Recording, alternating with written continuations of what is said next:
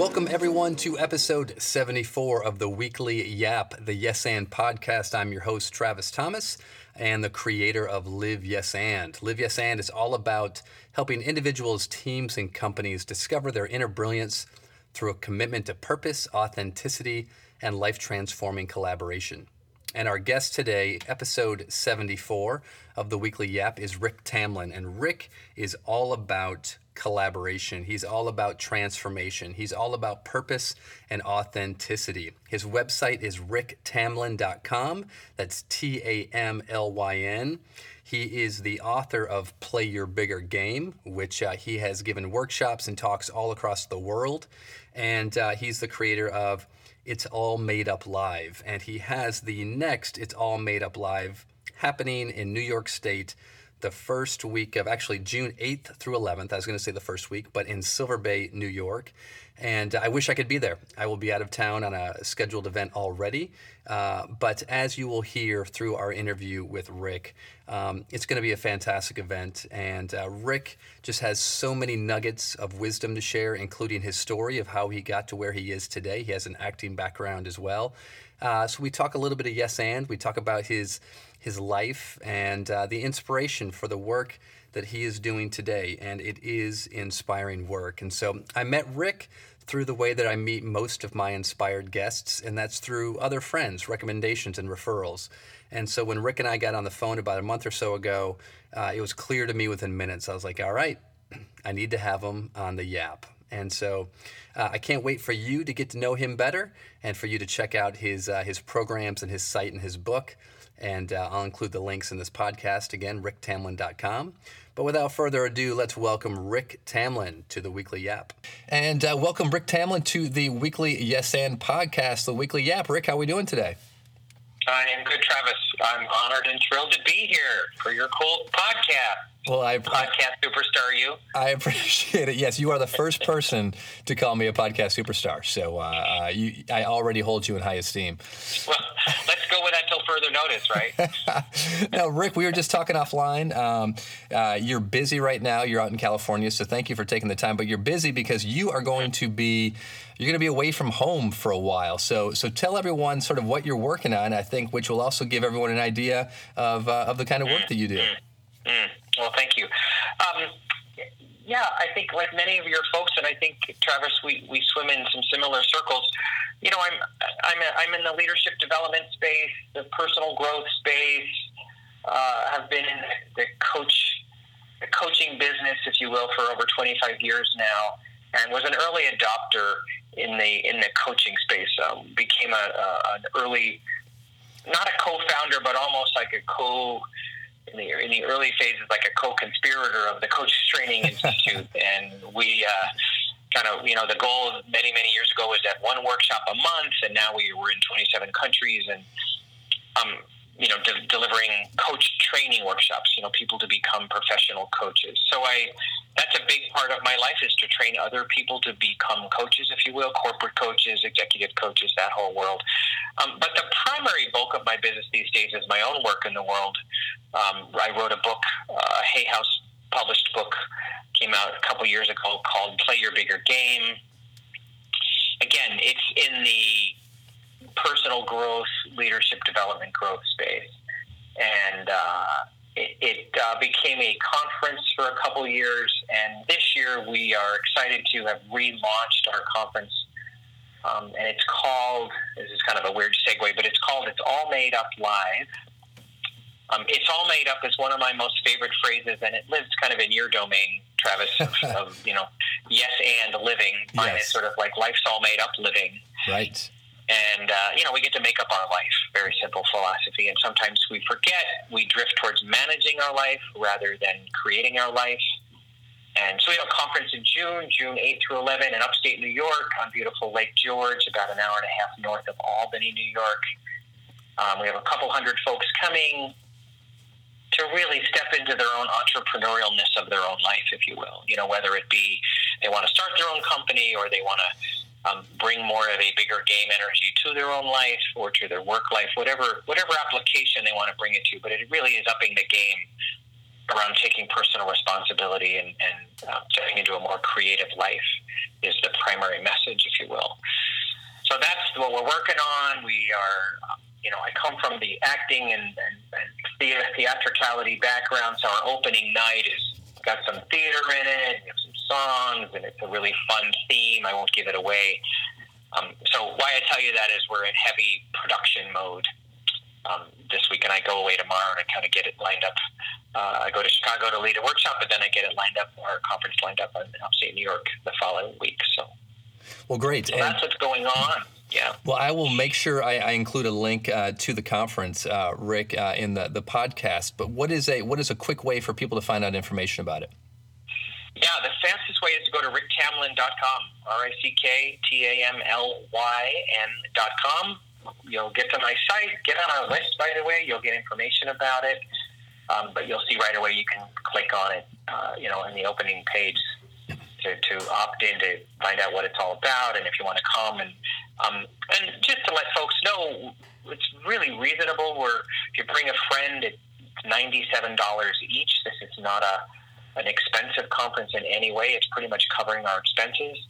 We really just want people to get there and really to support people. And so we're not, I guess I just wanted people to know it's not a super expensive conference. It really is. I want people to come and gather and connect with each other and hear the message and be in community around this life they want to create for themselves. So. Yeah, I mean, absolutely. I mean, in that leadership space, in that conference space, that price is extremely reasonable. And so, hopefully some people who are listening to this who might be in the area or looking to get up to upstate New York for June, hopefully this is a great option for them. But no, that's a fantastic price. Now, Rick, and I know you have the acting background, which is an area that you and I have a connection on. And you mentioned the improvisation and the idea of it's all made up, and so I would love for you to talk a little bit more about that, how that kind of developed for you, where that key message sort of came from, and how you decided to sort of let it evolve. Yeah. Simply put, I would love to take credit for the phrase came out of my mouth, but truth be told, I was in a personal development or some sort of personal growth workshop probably 30 years ago now. But I'm 58 now, so I was in my early 30s. And it was like I think a 3-day workshop. I don't know, day 2 somewhere, the leader in the room, and I was interacting with somebody, and out of his mouth falls, something like this. He goes, it's all made up anyway. Kind of like that. And I was like, it was one of those moments where like the heavens open, the rest of the day was blah, blah, blah, blah, blah. All I heard was that phrase.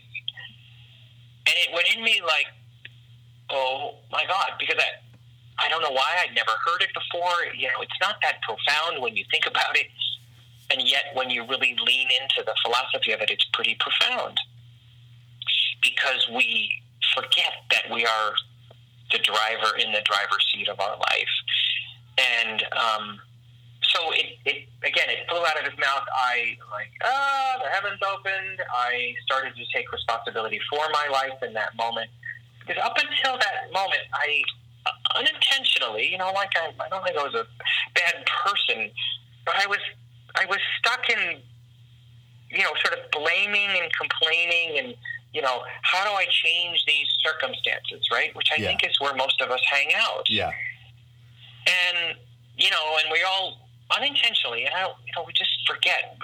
We sort of get caught in that, well, if I could get that circumstance right and I could get that circumstance right and, my house and my money and my wife and my kids and my husband and my job and, then finally, fill in the blank. Right. And we all know, that's not the way to do life. And the it's all made up philosophy sort of wrapped itself around life to say, well, wait a minute, those are the circumstances as they're unfolding. What do you want to make up with them? Which really speaks to part 2, which is what do I want to create from my circumstances, which is very much the improv energy. Yeah, that's a huge yes and right there for sure. Exactly. Like, here's an example in my family, beautiful family. Cancer struck our family early on. My middle brother really challenging times. I won't go into the long story. He's fine, by the way, 32 years later. It's an amazing story. It's in the book. But the point of it is it changed our family dynamic in a positive way. So it's an example of out of that challenging circumstance came more intimacy, came more connection, came more, let's be really real with each other. The brothers are wildly connected now. It's a classic example of what do we want to make up for our lives from cancer, rather than, oh, we're through cancer now, let's just get back to life. Right. That's and again, I think many people get this concept, but most of us are trying to get over stuff in life so I can get on with it. Right. And I'm very much, and I know you are too, Travis, is what do I want to create from my life for my life? Right. Yeah, and it's those things that we would never sort of choose for ourselves, but once we've gone through them, we recognize the tremendous value and probably have no regrets for having to go through it. Right. Of course, ironically, there's language out there in the self-help industry that's talking about, make your mess your message. Right.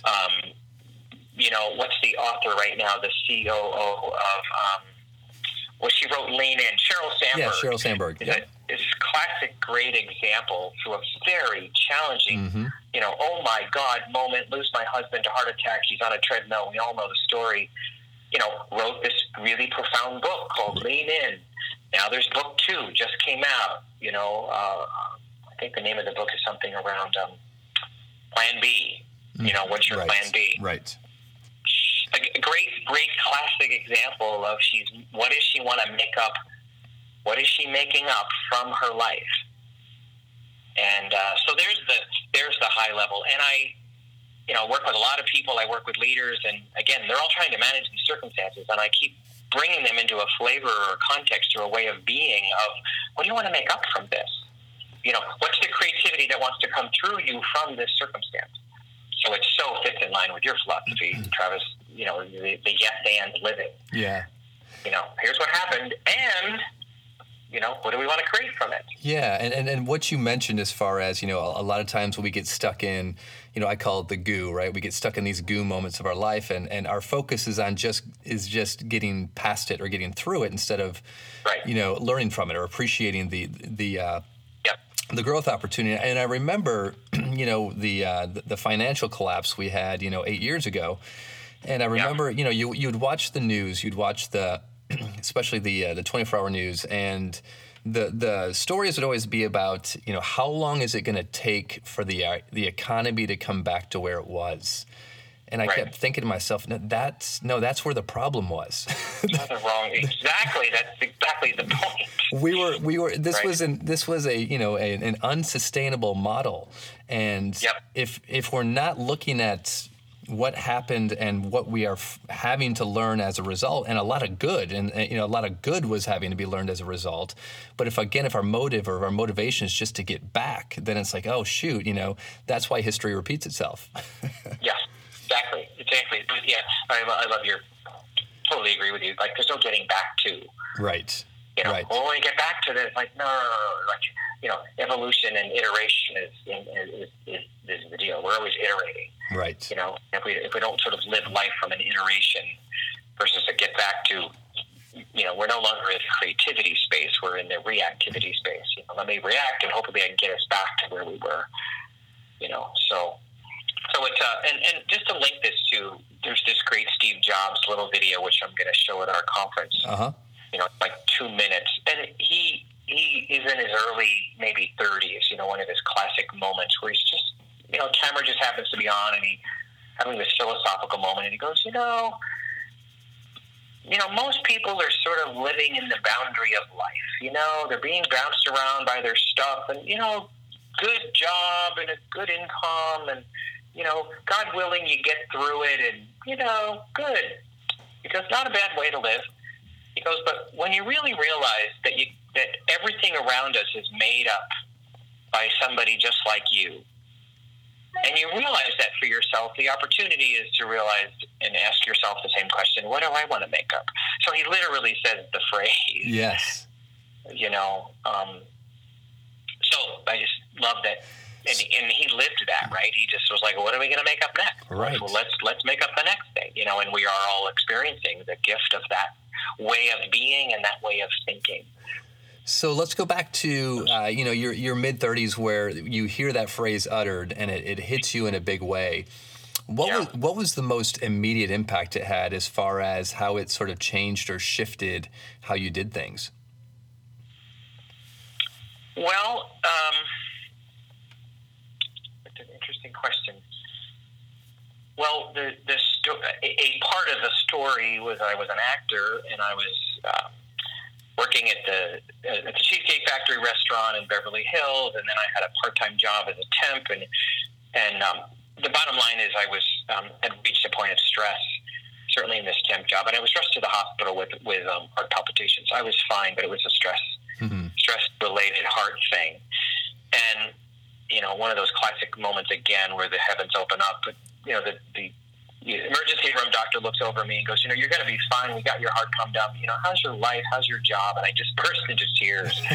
Right. And, sort of like, kind of the classic coaching question, how's your life? And I just sort of lose it. and he very gently goes, might want to take a look at that, So I leave the hospital like, I gotta figure this out. I gotta redo this. The way I've been living is not sustainable. And I've been sort of living a survival-oriented life. Sure. And for many of us do, right? Instead of a thriving life. And that's so easy to say, like, that's a great bumper sticker. But, that shift is huge. Right. Because you still have to put food on the table. I mean, medical insurance. All the normal stuff is still going on. Right. I mean, even as you're saying that, Rick, I'm like, yes, it is about thriving and not surviving. And I go, wait a second, I catch myself in that survival mindset an awful lot. Totally. Right. Exactly. So this is not a flip a switch moment. This is like a real internal operating system kind of thing. Like you've gone from Windows to Mac or something, and you don't quite know how to use it. Yeah. Or vice versa. And I happened to be bumped into the coaching industry. It was just forming at the time. And truth be told, I had the gift of learning some coaching skills early on, and I started to coach people. And then the Coaches Training Institute asked me to become a faculty member. So I was actually living out the shift. I was finding my way, in the shift while I was training other people in the shift. Right. I don't know if that makes sense, which I think is classic. We're actually bringing to the world, in our own story is the way it's unfolding. I think the thing we want for ourselves, for many, bringing to the world through our own coaching is the thing we want for ourselves. Yeah, and it's... So... yeah, go ahead. I was going to say, I mean, again, completely relating to that, how, it's, not pretending that you have all the answers, having insights and having, ideas and understanding concepts, but being able to share and coach, I think, obviously, as it only reinforces our own ability to practice it in our own lives, especially when there's lots of times when we're probably not practicing what we're preaching, but by the simple act that we're doing it, it helps us sort of get back into that. Exactly. And I think a couple of the key handles that started to shift it for me, and I truly want to give a shout out to the Coaches Training Institute, which, again, not sure they invented it, but they brought it alive in some pretty powerful workshop formats. But, when you really get in touch with your value system, we've all heard the term, values, but really the deep dive of what matters to you. Mm-hmm. And when you start to get that train out of the station, what I've noticed is, this is a little woo-woo moment, but the universe starts to go, oh, okay, he's really getting in touch with himself. Mm-hmm. Let me throw some things in front of him that are in line with his values, because I watched it happen. And it wasn't like I changed my resume, but I started to attract and things around me changed because I was in a different conversation inside my own self. Yeah.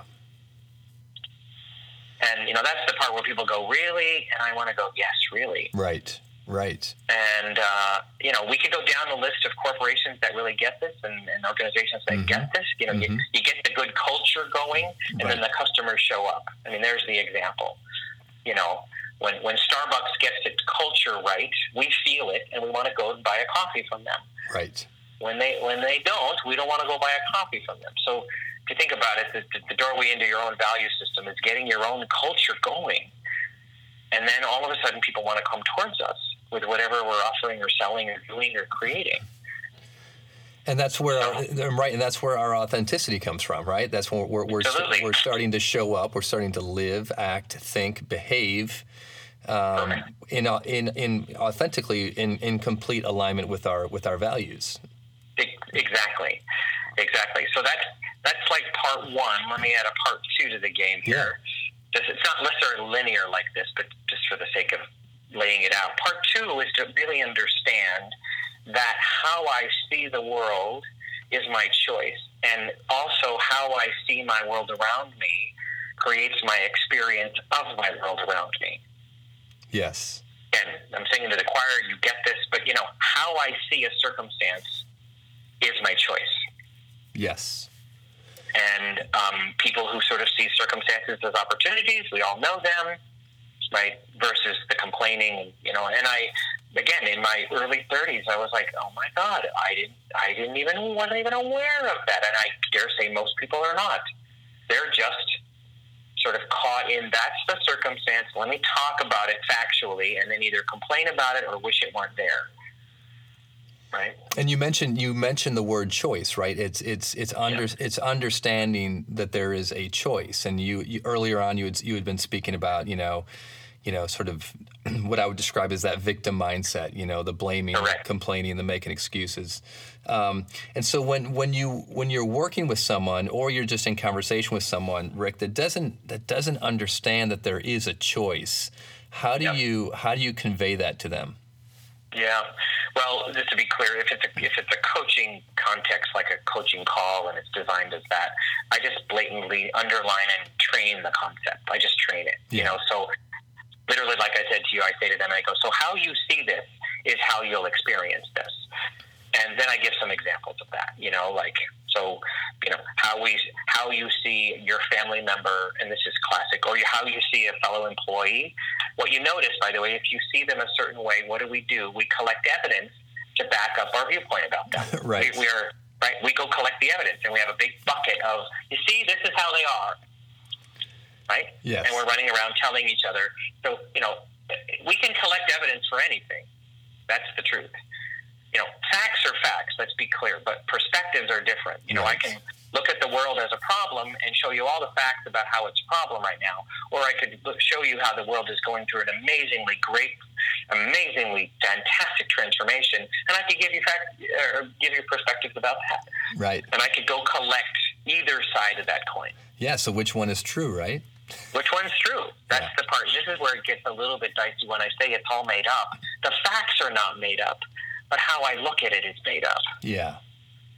And so it becomes a question, how do I want to look at this? How do I want to look at cancer in my family? How do I want to look at the political landscape right now? I won't get into it. We don't want to get there, but we both know what's happening is we can barely talk to each other because we're caught in a viewpoint about how it is. And let me show the evidence about how it is for me, right? And then we're just sort of in a warring context. We're not even listening to each other. Right. So values is part one, perspectives are part two. And we don't forget we're even in a perspective. We just think it's the truth. Mm-hmm. Mm-hmm. Right. So, and this applies to, our personal lives, our professional lives, and again, in the leadership space, I work a lot with leaders, I remind them that they're actually in the perspective shifting game is really their job. Because when you get the leader realizing, oh, I see, here's how I'm looking at it, or here's how I need to help my people look at it, because they need to get out of the fray of managing it. They're leaders of it, so they have to help with the perspectives most. Yeah. rather than the management of the tasks. Right. So Right. So focusing on those values, focusing on the culture. Correct. Yeah. Starts to change it over time. So that's the. I know we're. No, and just so you know, Rick, you received a rare, basically a rare amen from my wife, who happens to be doing work on our bed. I'm in the closet recording this. She yelled a amen of approval a few minutes ago. Which well, thank you. Which is high regard, Rick. That is high regard to get that.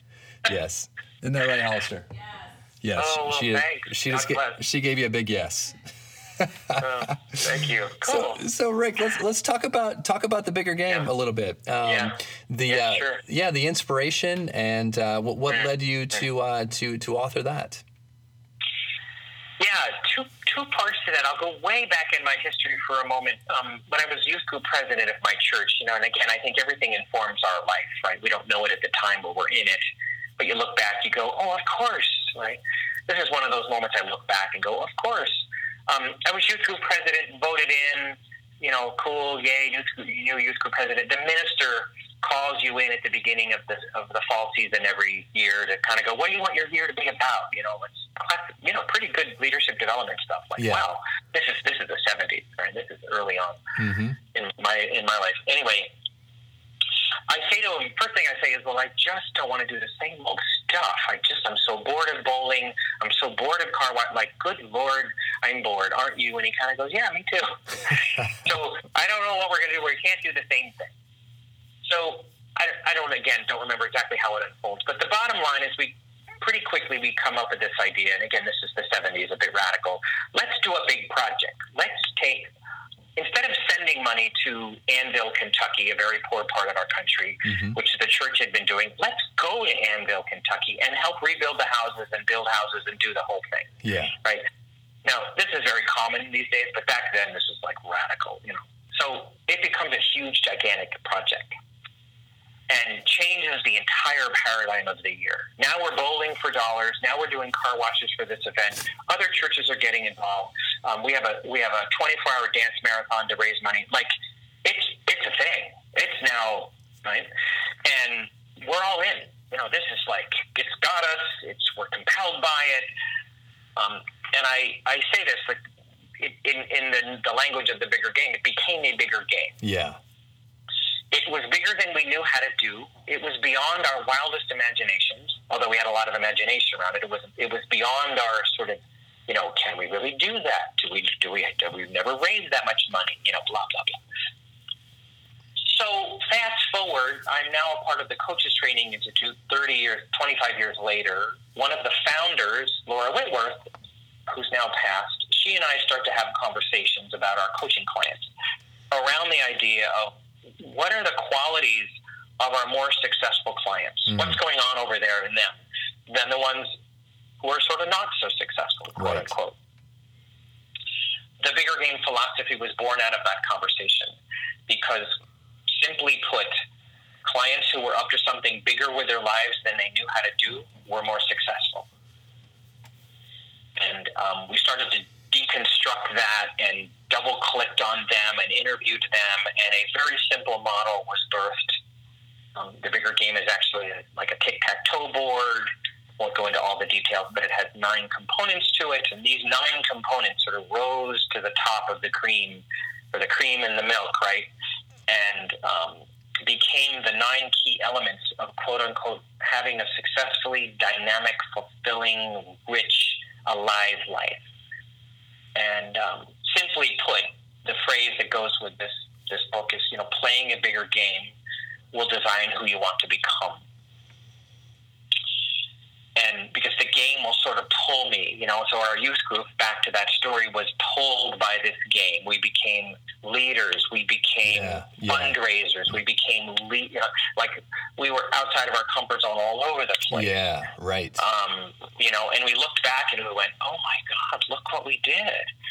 And then when I get home from that event, just back to finish that story, the minister says, now you have to give the sermon. I want you to give a sermon about your experience, and I'm freaking out. And I stand up in this huge it, 300 people, and I have all these notes. It's another one of those heavens opened up moments. I have all these notes in front of me, and I look down and I start to read, and I realize this is not going to work. And I just turn the notes over, and I look up into the audience, and I connect with them. And I had some slides, and the traditional, remember those slides? Oh, sure. Click, click. Yes, yes. Showed slides of the people, and I just told the story of, here was Sally, and here's what we did for Sally, and then here's was John and Bob, and, whatever. Not a dry eye in the house. I talked about how this changed us, and very, very sort of moving moment in my life, and again, became the informant of the philosophy of the Bigger Game book, based on a collaborative moment with another person in my life, Laura Whitworth, who said, I want to talk about what really has people be successful. Yeah. And Hay House liked the philosophy and grabbed it and became a Hay House author, which is kind of cool. So. No, that's fantastic. And I love thinking about just, the connection between just the two big ideas, right? It's all made up and the bigger game, right? Because once we have that realization that it is all made up, the invitation then is there to, well, if it's all made up, what is the bigger game that I want to play? You are singing my song. That's exactly the way we say it. It's like, well, if life's all made up, then what's the bigger game you want to play with it? Because you might as well. Right? Yes, right. And so why play small, right? And exactly. So with these leaders who are playing the bigger game, is it the sense, Rich? I can imagine, Rick, that it's when you have that goal, when you have that vision, when you have that purpose that is so much bigger than yourself, that serves as the motivation or inspiration to be able to leap outside your comfort zone and to be able to stay there because it's not about you. That's exactly right. It has again, it's out there a lot these days, the triple bottom line, the third one being what's the impact on the planet and what's the good work we're doing. But it very much is in the domain of, is the work that we're doing, having a sort of a triple win, us, the people, and the world around us. So it does have that slant on this has to be doing some good work in the world. Yeah. Yeah. But when I've done it for corporations, I did it a lot for IBM. What they liked about it was it actually handled innovative thinking. They wanted their people to step away from day-to-day business as usual, sort of managing the stuff, right? And They said, we need them to step out and think creatively and think innovatively. And they literally said to me, we want them to, if they come up with their own individual bigger games, cool. We want, and then what we want for them is to come back to IBM and go, listen, I have this really cool idea. I think I can do this. And IBM would go, well, let's help you do that. Because, by the way, if you're compelled by it and it impacts our bottom line, it's a triple win, right? Right. So very much in the innovative space. Yeah. So. Yeah. Well, it's interesting. We were just having this conversation at lunch today, and I think I can throw my 15-year-old daughter under the bus because I'm pretty sure she doesn't listen to my podcast. But she basically just strong-armed me about 2 months ago into getting a membership at the health club, and I was like, all right, it's kind of like a 2-for-1 membership, and so the two of us signed up, and I've kind of got re-inspired to get just more fit, and so we've been both pretty dedicated to it. In the last week or so, her commitment has dropped off a little bit, and so today at lunch I said, hey, I'm going to go work out later. You want to come with me? And she kind of looked at me like, I don't know if I want to. I was like, what's that? Because she was like, come on, Dad, daily grind. Let's go. Yeah. And I'm like, what happened? She's like, just not really feeling it. And so we had this great conversation. Maybe she wouldn't call it great, but we had this great conversation around motivation. Kind of this point of, I don't think she had a really big game around getting fit. Exactly. It was maybe a little superficial, and again, the more superficial that game is, the easier it is to sort of quit. Absolutely. Well, you're naming one of our squares. Again, this is a 9-square model. Compelling purpose. What usually happens is that the compelling purpose is not I love your language. It's sort of thin, right? It's sort of like, oh, I'll do this, because I'll do this because it'd be sort of fun, maybe with my dad. Right? Yeah. Instead of like a deep, meaningful, like, this matters to me.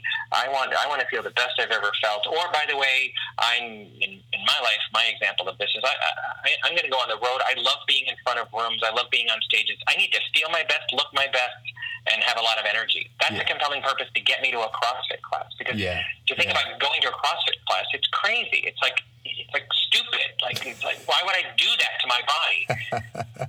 And yet, you got to have a really, profound, sort of good enough reason. I want to offer this idea because you used the word motivation. I want to key off of that. Yeah. People throw me into the category of motivational speaker, all that stuff. I'm now starting to use the word activational.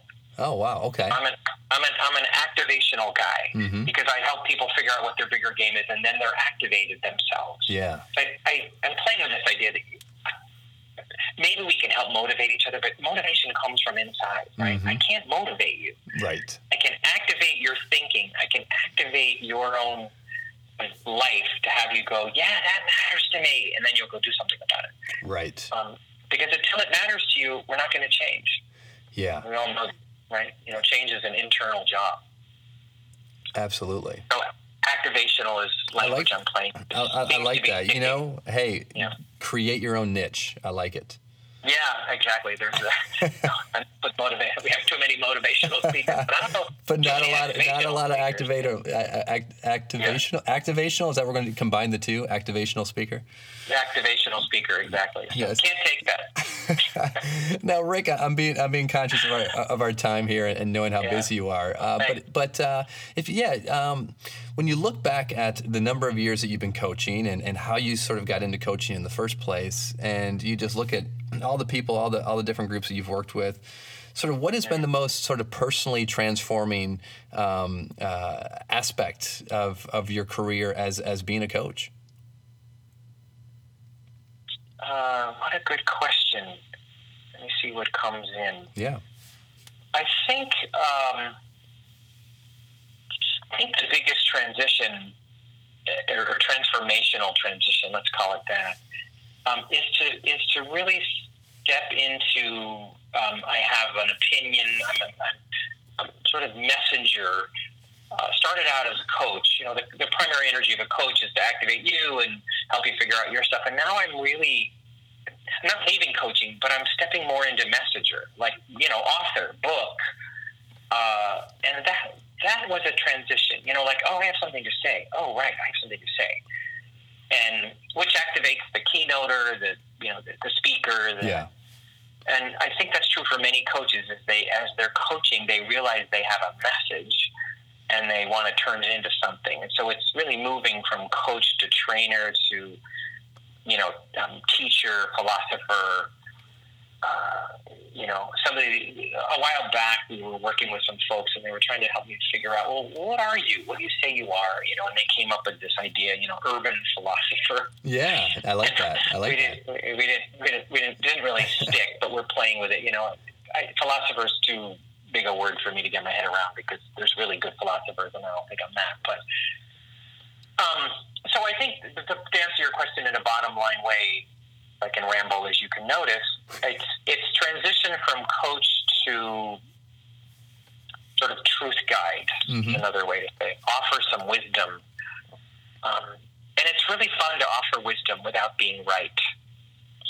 Because as soon as I think I'm right, now I'm no longer offering. I'm now, righteous. Right. And I love just sort of offering wisdom. And the other thing is, as I get older, which I think I feel blessed to be in this industry because one could say we're aging, but I actually think we're saging. And as a coach and as in the personal development space like yourself, we're never out of work because as we get older, we get to sort of be the wise sage energy. Right. It's the archetype of the sage. And, people come to me and go, well, what did you learn? Like you today, you're asking, what do you think? And what did you learn? And yeah.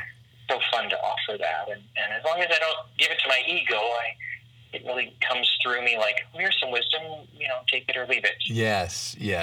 Which Right. which is that sage wisdom, the humility, Yeah. the humility of the sage, Exactly. which is a whole lot different than the ego of the expert.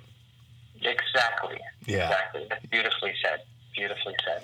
So, well, Rick, this has been fantastic. Again, to everyone listening, it's all made up, happening. Is it Silver Bay, New York?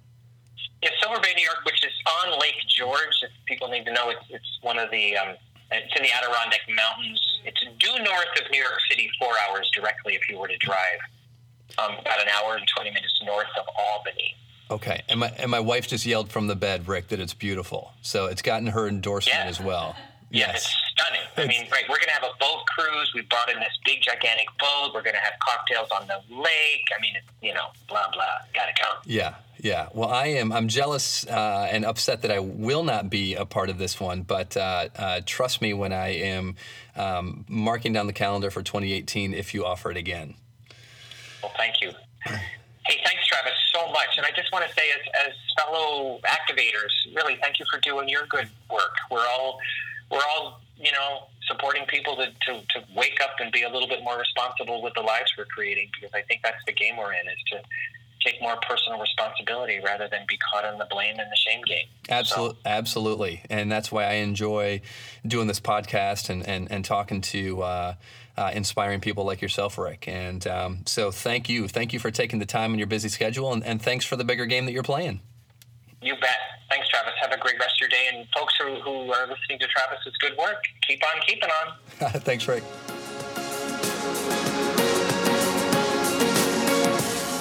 When the room don't like us, I'll be at your table. Yeah, I'll be sitting next to you. And when the world